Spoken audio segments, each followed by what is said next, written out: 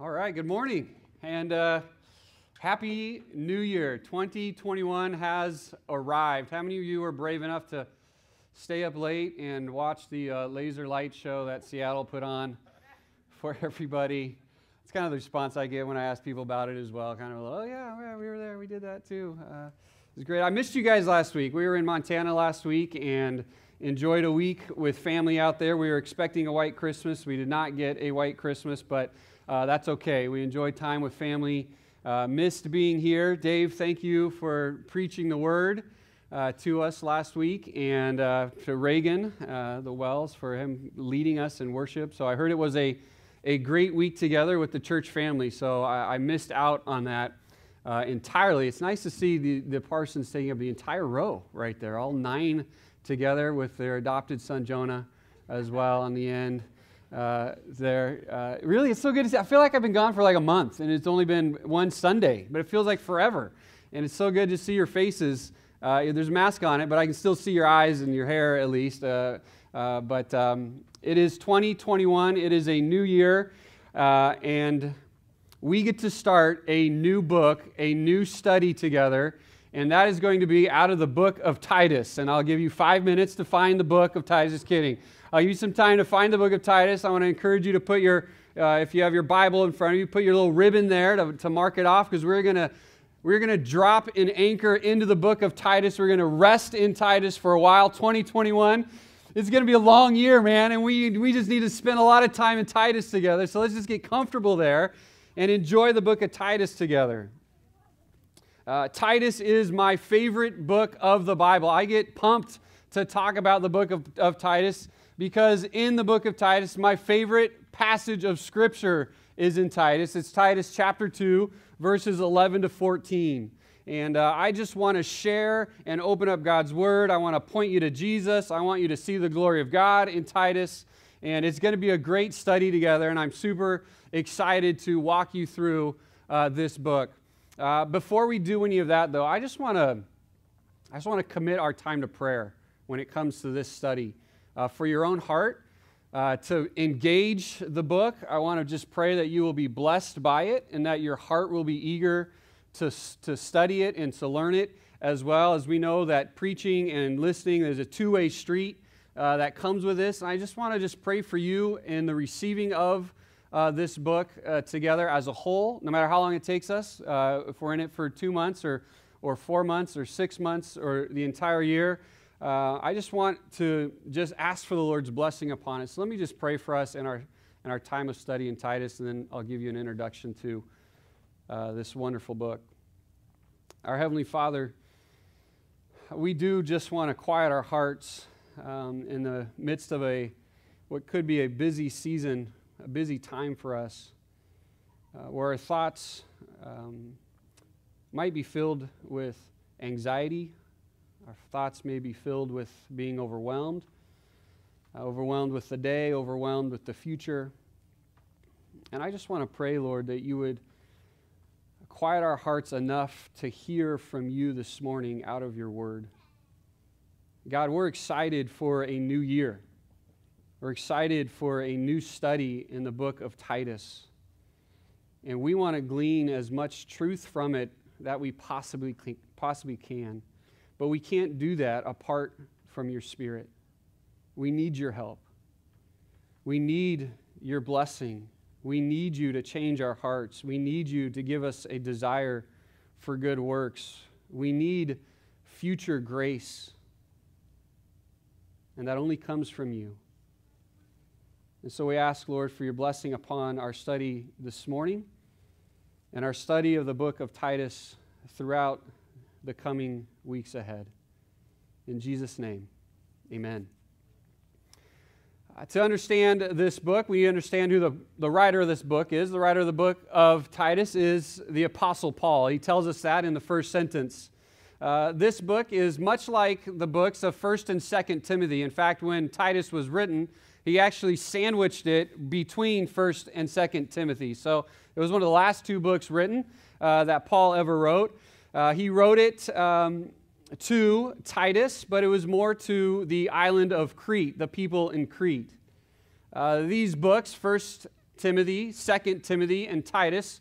They're known as the pastoral epistles. 3 books that were written to encourage both Timothy and Titus surrounding their ministry that they were doing. Timothy was ministering to the church in Ephesus. Titus was ministering to an island called Crete and establishing churches there.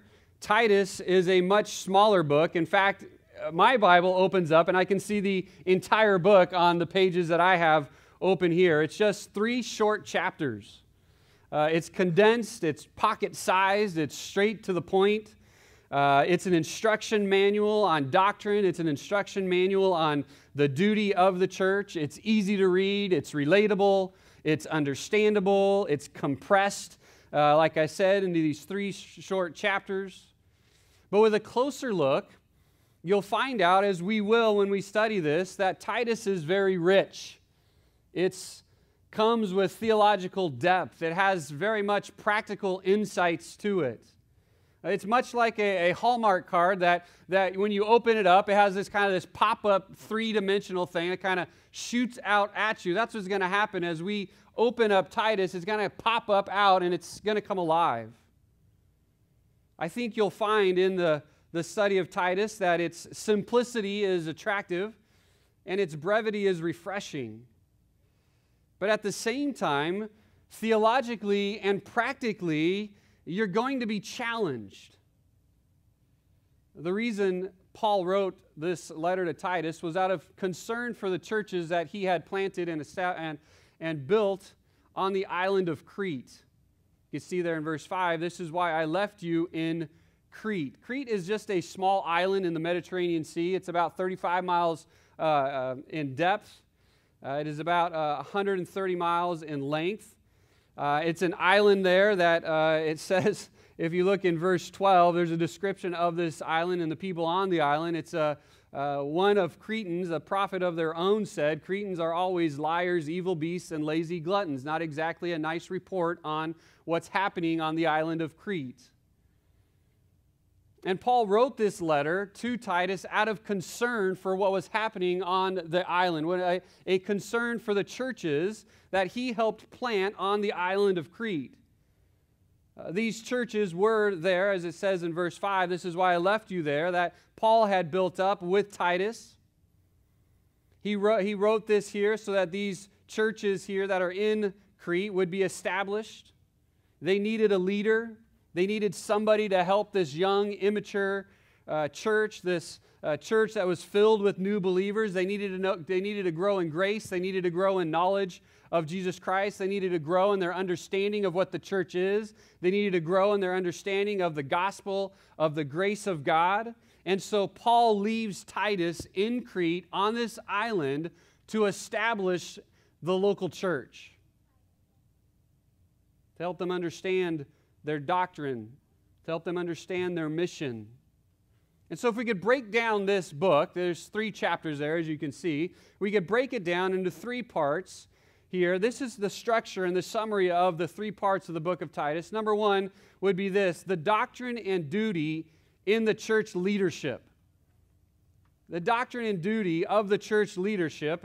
As it says in verse 5, one of the duties of Titus was to set in order to establish leadership in the local church. And it says there very, very clearly that he is supposed to put elders in place in these churches. Secondly, the next part, as that would be chapter 1, all of chapter 1, from verse 5 on to verse 16, would be this: the doctrine and duty in the church family. So how is the church family supposed to behave inside the walls of the church and outside the walls of the church? And you have 5 different categories of people in the church. You have the older men and younger men. You have the older women and younger women. And you have the employees. And that would mean this, that we all find ourselves in at least one of those categories. We can all identify with somebody in chapter 2 to understand our duty within the church as we're part of the church family. Then number 3 is this, the 3rd section of this book is the doctrine and duty in the church's witness. How is the church to behave outside of these 4 walls? If you want just 3 words to summarize the the outline of this book, you could say elders, church, and witness. Establish the elders, tell the church how they're to behave, and then tell them what their witness is. As it says in chapter 3, verse 1, remind them to be submissive to rulers, to be obedient for every good work. And he goes on and he keeps talking about how we're to behave outside the church. What is our witness to the world supposed to look like? And all throughout this book of Titus, there's this running theme of both doctrine and duty, or belief and behavior. Titus informs your belief, which will then inform your behavior. And so there's this kind of back and forth, this seesaw back and forth, where Titus gives us new information, old information about the glory and grace of God and of Jesus Christ, and then he balances that out with what you're to do.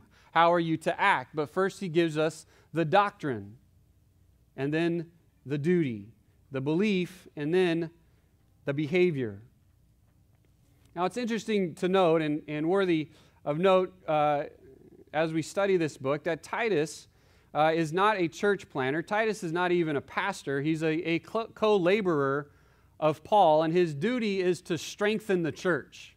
You got to keep that in mind. His job is to strengthen the local church in Crete. This group of people would have been very, very young in their faith. They would have been very immature in their faith, and they would have been small in number. And Paul gives Titus these reminders to equip him to focus on the church body. He wants them to focus on godly leadership. He wants them to focus on doctrine, chapter 2 and verse 1, and he wants them to focus on holy living outside of the church. What Paul does not do, now listen closely, what Paul does not do, he does not concern himself with church growth methods. He does not concern himself with results to the ministry. He's only concerned about the doctrine and the behavior of the people within the church, not the results of the church. Titus doesn't care about church programs, length of service, how or when to meet, or even what you do inside the church outside of the preaching of God's Word. And his instructions here are very succinct, and they're to the point. They'd have to be. It only fits in 3 chapters here. But walk through this with me. Let your eye gaze on this as we kind of wrap our arms around this chapter. In chapter 1, verse 5, he is to appoint elders in every town. In chapter 1, verse 10 and 11, he's to confront false teachers. In chapter 2, verse 1, Titus is to teach sound doctrine. In chapter 2, verses 2 to 10, he's to teach the roles of the congregation of both inside their own home and discipleship. In chapter 2, 11 to 15, he teaches on the grace of God and that we're to look forward to the blessed hope of the appearing of the glory of God, to be zealous for good works. In chapter 3, verses 1 to 3, we're to be a witness by our obedience. In chapter 3, verses 4 to 8, we're to understand and be motivated by the salvation of God. In chapter 3, verses 9 and 10, we're to avoid divisive people. And in chapter 3, verses 12 to 15, we're to devote ourselves to good works. The letter is filled with the gospel of Jesus Christ and the grace of God motivating our conduct and our behavior. Because like I said, doctrine always dictates duty. Belief always informs your behavior. And this letter is about ensuring that we understand that we get that we understand the centrality of the gospel and how it applies to everyday life. The epicenter for the grace of God is to be found in Jesus Christ, and we learn about that in the church, and as we grow in our understanding of God's grace, it manifests itself as a witness to the world. And so Titus is going to challenge us in our own understanding of the grace of God. It's going to challenge us in our understanding of the local church. It's going to challenge our behavior. It's going to challenge what we truly believe.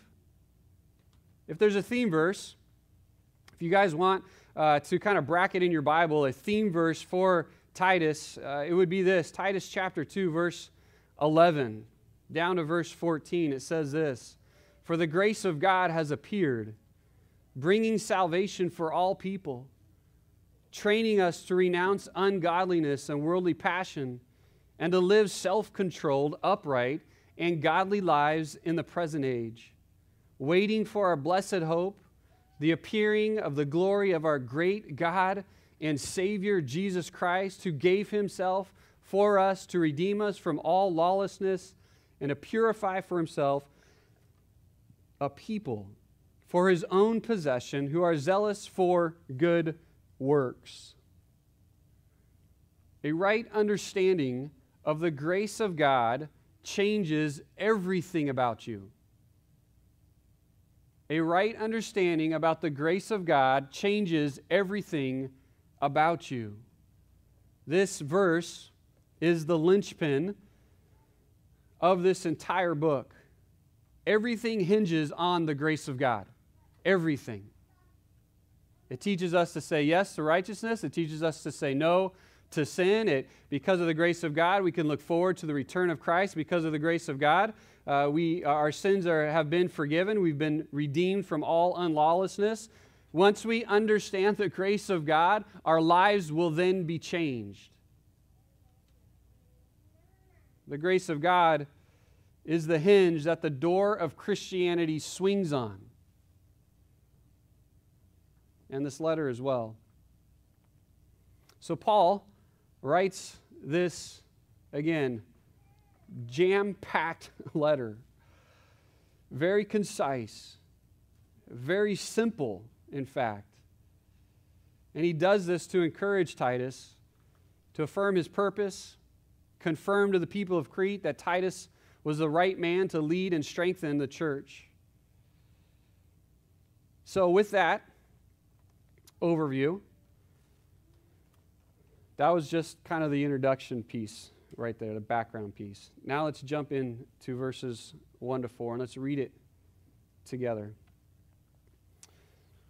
"Paul, a servant of God and an apostle of Jesus Christ, for the sake of the faith of God's elect and their knowledge of the truth, which accords with godliness, and the hope of eternal life, which God, who never lies, promised before the ages began, and at the proper time manifest in his word, through the preaching with which I have been entrusted by the command of God our Savior, to Titus, my true child in a common faith, grace and peace from God the Father and Christ Jesus our Lord." This introduction by Paul is unusually long for Paul. It's one long sentence that he writes as an introduction to Titus. Paul usually opens his letters very in a much more simple manner. He gives his own name, he gives the recipient's name, and then he gives them a blessing. Only Romans and Galatians have a longer introduction than this one to Titus. But this was necessary for Titus, and even more so, it was necessary for the people on Crete that he gives a longer introduction to who Paul is. And I want to explain that a little bit because when Paul was planting these churches and when Paul was going around and strengthening these churches, he would spend a lot of time at these churches that the people there knew who Paul was. In fact, he spent a great deal of time in Ephesus. And people in Ephesus, if he wrote a letter to them, they would all know, okay, we know who Paul is, we know his life, we know his background, we know a whole lot about him. They knew him well. This letter to Titus, to set up the local church in Crete, the people of Crete didn't know Paul that well. Sure, he was with him and Titus as they planted the churches, but it was not a significant amount of time there. And so what Paul does here in this introduction is to write out and explain who he is, what he's done, his mission, what he's all about, not for Titus's sake, but for the people of Crete. In fact, much of this letter was not even written for Titus, it was written for the island of Crete. This would have been a refresher letter for Titus. This would have been a reminder to Titus. But this would have been brand new information for the people of Crete, and they would want to know where Paul got, or where Titus got the authority to set up the local church. Titus is mentioned 13 times in your Bible in the New Testament. In fact, in Acts chapter 11, verses 27 to 30, Paul and Titus were together or Paul and Barnabas and Titus were together in Jerusalem. In 2 Corinthians, Titus is mentioned 9 times. In Galatians, he's mentioned in chapter 2, verses 1 and 3. He had a very close friendship with Paul. They did ministry together. They were co-laborers together. Titus traveled with Paul to different churches. In fact, it was most likely that it was Titus that delivered 2 Corinthians to the church in Corinthians.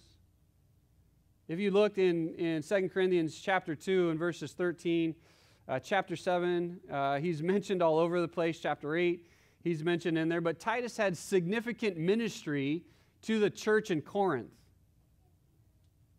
He was put in charge of teaching the Corinthians at the gathering of their gifts for the believers in Jerusalem. And Titus faithfully ministered there. And Paul was even encouraged by the way Titus was ministering to the people in Corinth, that he gave him an even greater responsibility to establish the churches in Crete.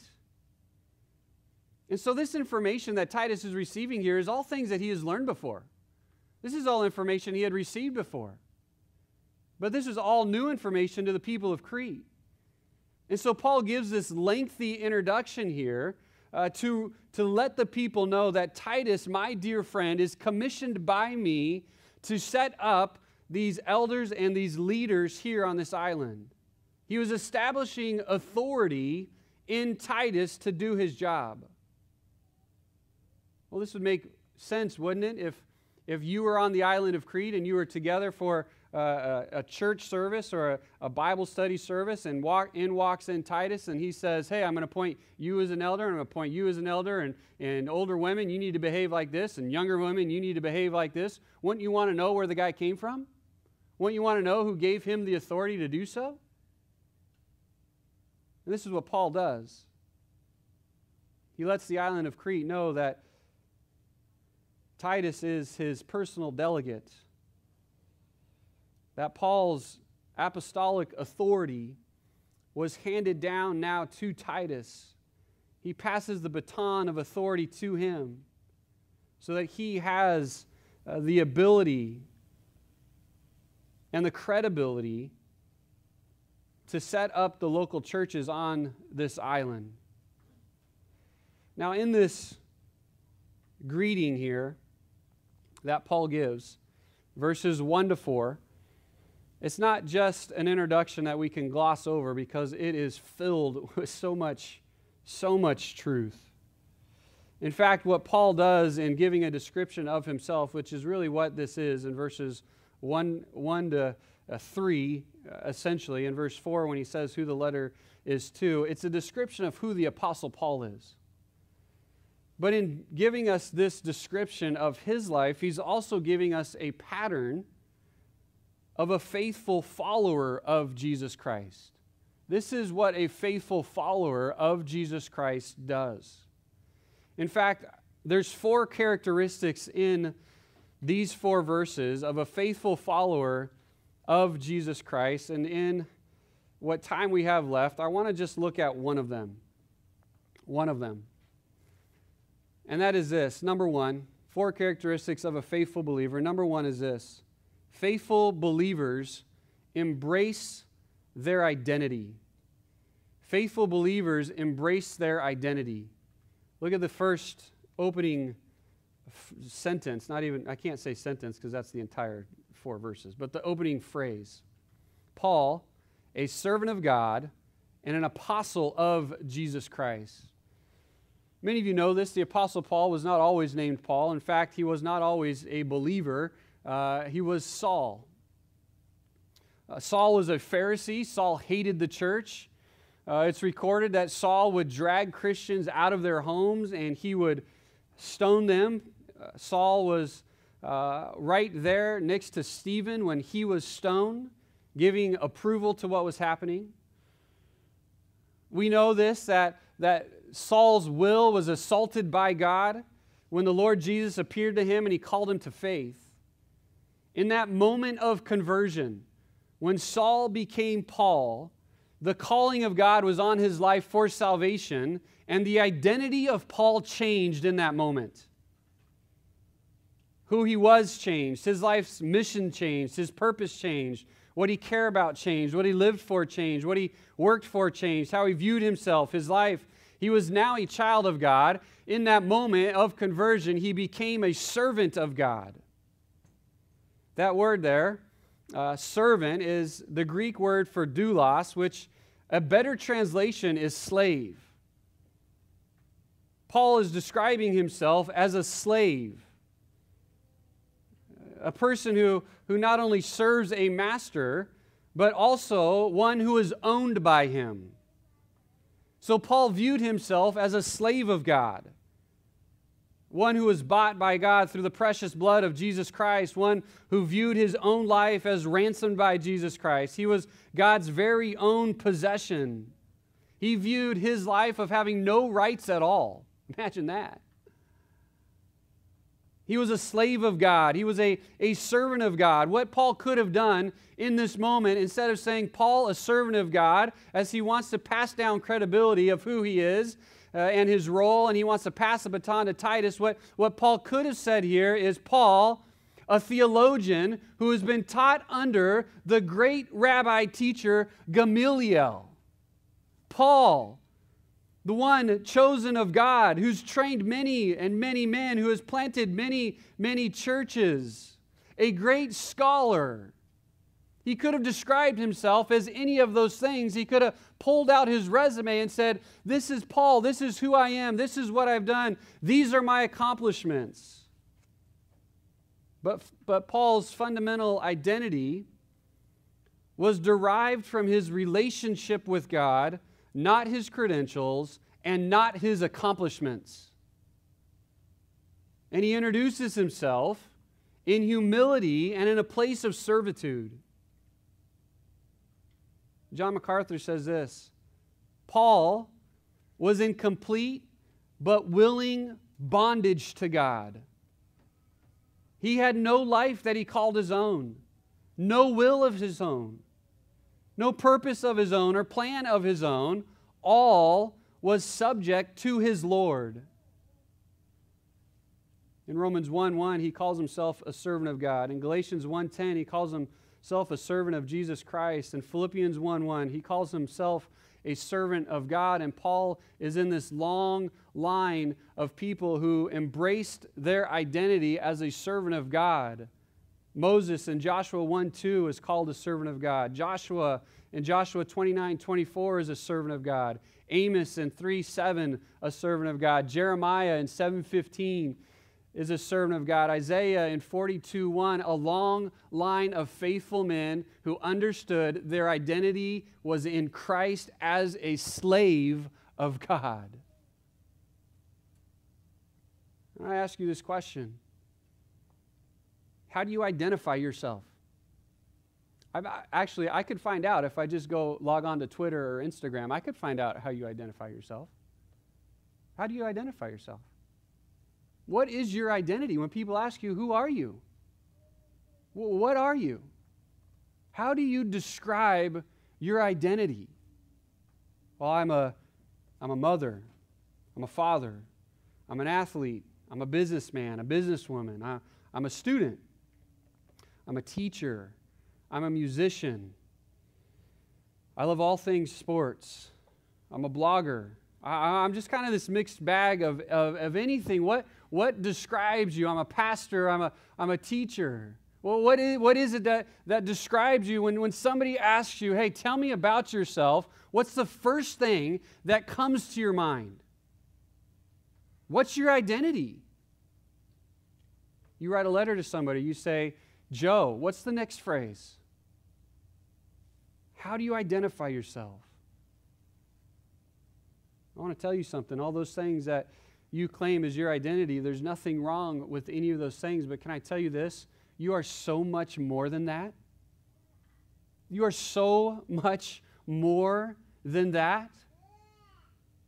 Can I tell you who you are in Christ Jesus? Can I remind you of what your identity is? That it's in Jesus Christ. In 1 Peter 2:9, you are God's own special possession. You are chosen, handpicked by God who created the universe. You are treasured by God according to Deuteronomy 7:6. You are loved beyond compare according to 1 John 4:19, 4:10, 3:16, Romans 5:8, Romans 8:35 to 39. You are worth dying for according to 1 John 3:16, Romans 5:7 and 9. You are forgiven according to Ephesians 1:7, 1 John 1:9, Romans 8:1, 33 and 39. You are a child of God, 1 John 3:1. You are secured for all eternity, John 10:28 to 29. You are set free from your sin, according to Romans 6:18. You are precious to God, Isaiah 43:4. You are set apart, John 15:16 and 19. You are His forever.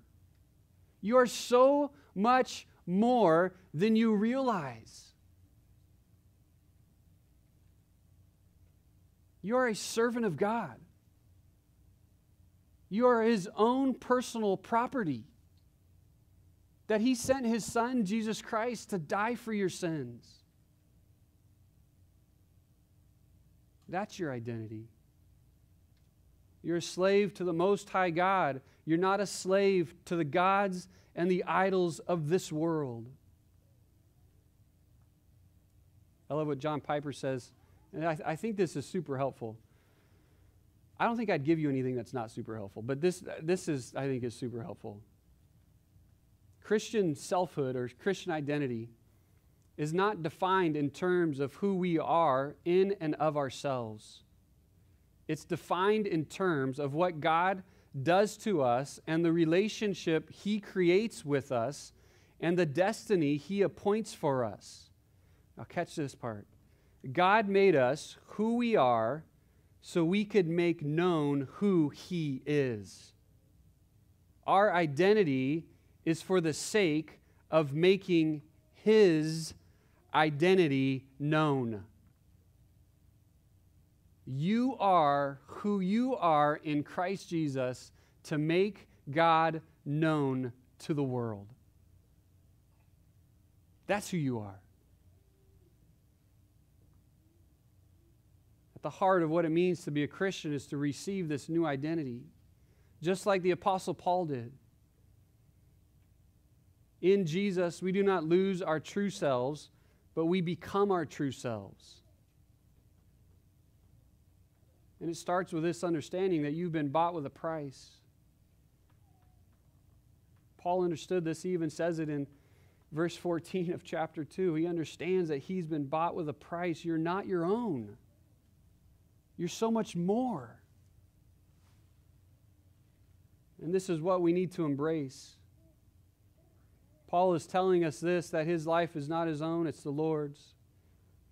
His identity is not about his own aspirations and dreams. It's not about past sins in his life, which he called himself the chief of all sinners. He understood the value that is in Jesus Christ. He's identified as God's own possession, a citizen of heaven, united together with Jesus Christ, no longer seeking the approval of men, no longer seeking the praise of men. You have been fully approved by God, and that's all that matters. And he embraced this identity. In fact, listen, this is what made him so effective, is because he embraced this identity as a slave of God.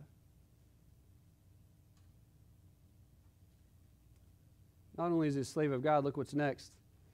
He is an apostle of Jesus Christ. Apostle means one who is sent. He's a messenger of God, commissioned by Jesus Christ. He is a slave. He is a messenger. He's not boasting here. He's simply affirming what Christ has done, calling him to be a messenger of Jesus Christ, and his authority doesn't come from his credentials. His authority doesn't come from his background. His authority doesn't come from his personality. His authority comes from Jesus Christ. There's one verse I want you to look at here, and then I'll give you hopefully some practical insight here. Look in Acts chapter 20.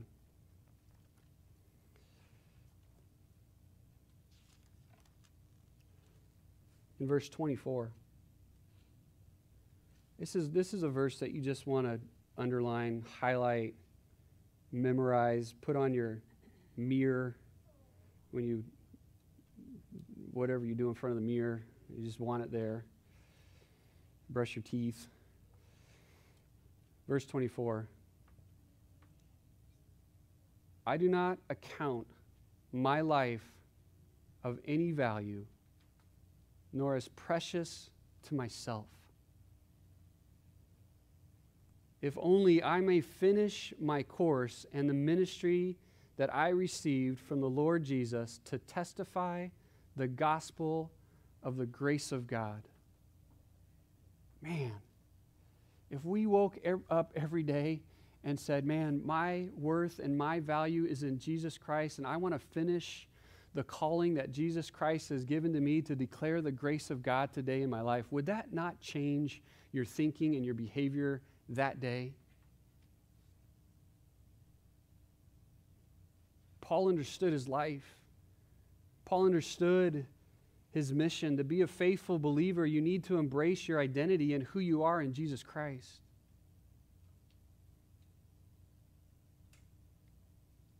In fact, you could say this: all effective, useful, powerful, fruitful, and spiritual people view themselves as under the rule of God and as submissive servants of God. You want to be effective? You want to be fruitful? You want to be spiritual? You want to be close to God? View yourself, as the Apostle Paul did, as a slave of God, ready to do whatever He wants you to do. And I get it. Sometimes there's days, and we all have these days, where we don't feel valued, right? We don't feel appreciated. We have days where we don't feel as though we have any worth at all to anybody. And if we're honest with ourselves, we often feel insecure. And you can't get anything done if you're feeling insecure. And those who hide their insecurity the best often feel it the most. Piper said this: our insecurity is an invitation from God to escape the danger of false beliefs about who we are and find true peace in who He is. Listen, our worth and our identity is not found in our credentials, our background, our sin. It's not found in any of those things. It's not found in man's approval. Our worth is not tied to this world. Our worth is tied to Jesus Christ. And when you can embrace that, you'll become so effective for the gospel.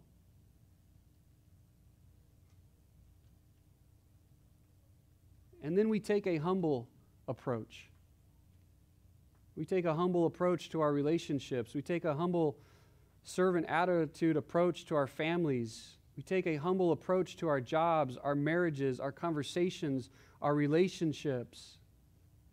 We take a humble approach into our studies. I'm a slave of God. He bought me. He owns me. And therefore, I will serve Him by doing my very best. He deserves my best every day. And it's actually not about me. It's all about God within me. And the controlling influence of your life is no longer this world. It's no longer tied to approval. It's no longer tied to worth. It's no longer tied to accomplishments. It's no longer tied to past sins in your life. The controlling influence of your life is now Jesus Christ. And He controls your agenda, your aspirations, everything.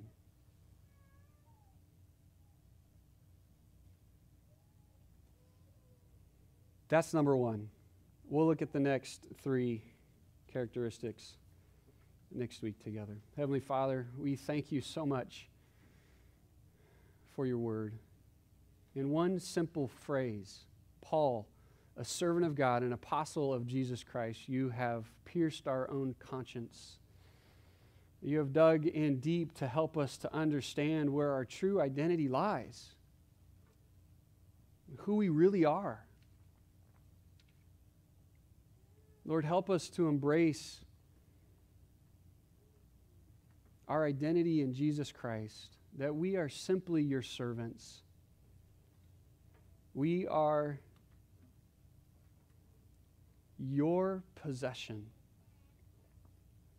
Our value, our worth, who we are, it's all tied up in what Jesus Christ has done for us. Lord, help us to think about throughout the day, not promoting ourselves, not promoting our own agenda, not promoting our own aspirations, but realizing that we're here on this earth to promote the identity of Jesus Christ and who He is and what He has done. Make our lives more about Christ than about us. And help us to serve you in the grace and knowledge of Jesus Christ every single day. We need your help, Lord. We ask you for it. In Jesus' name, amen.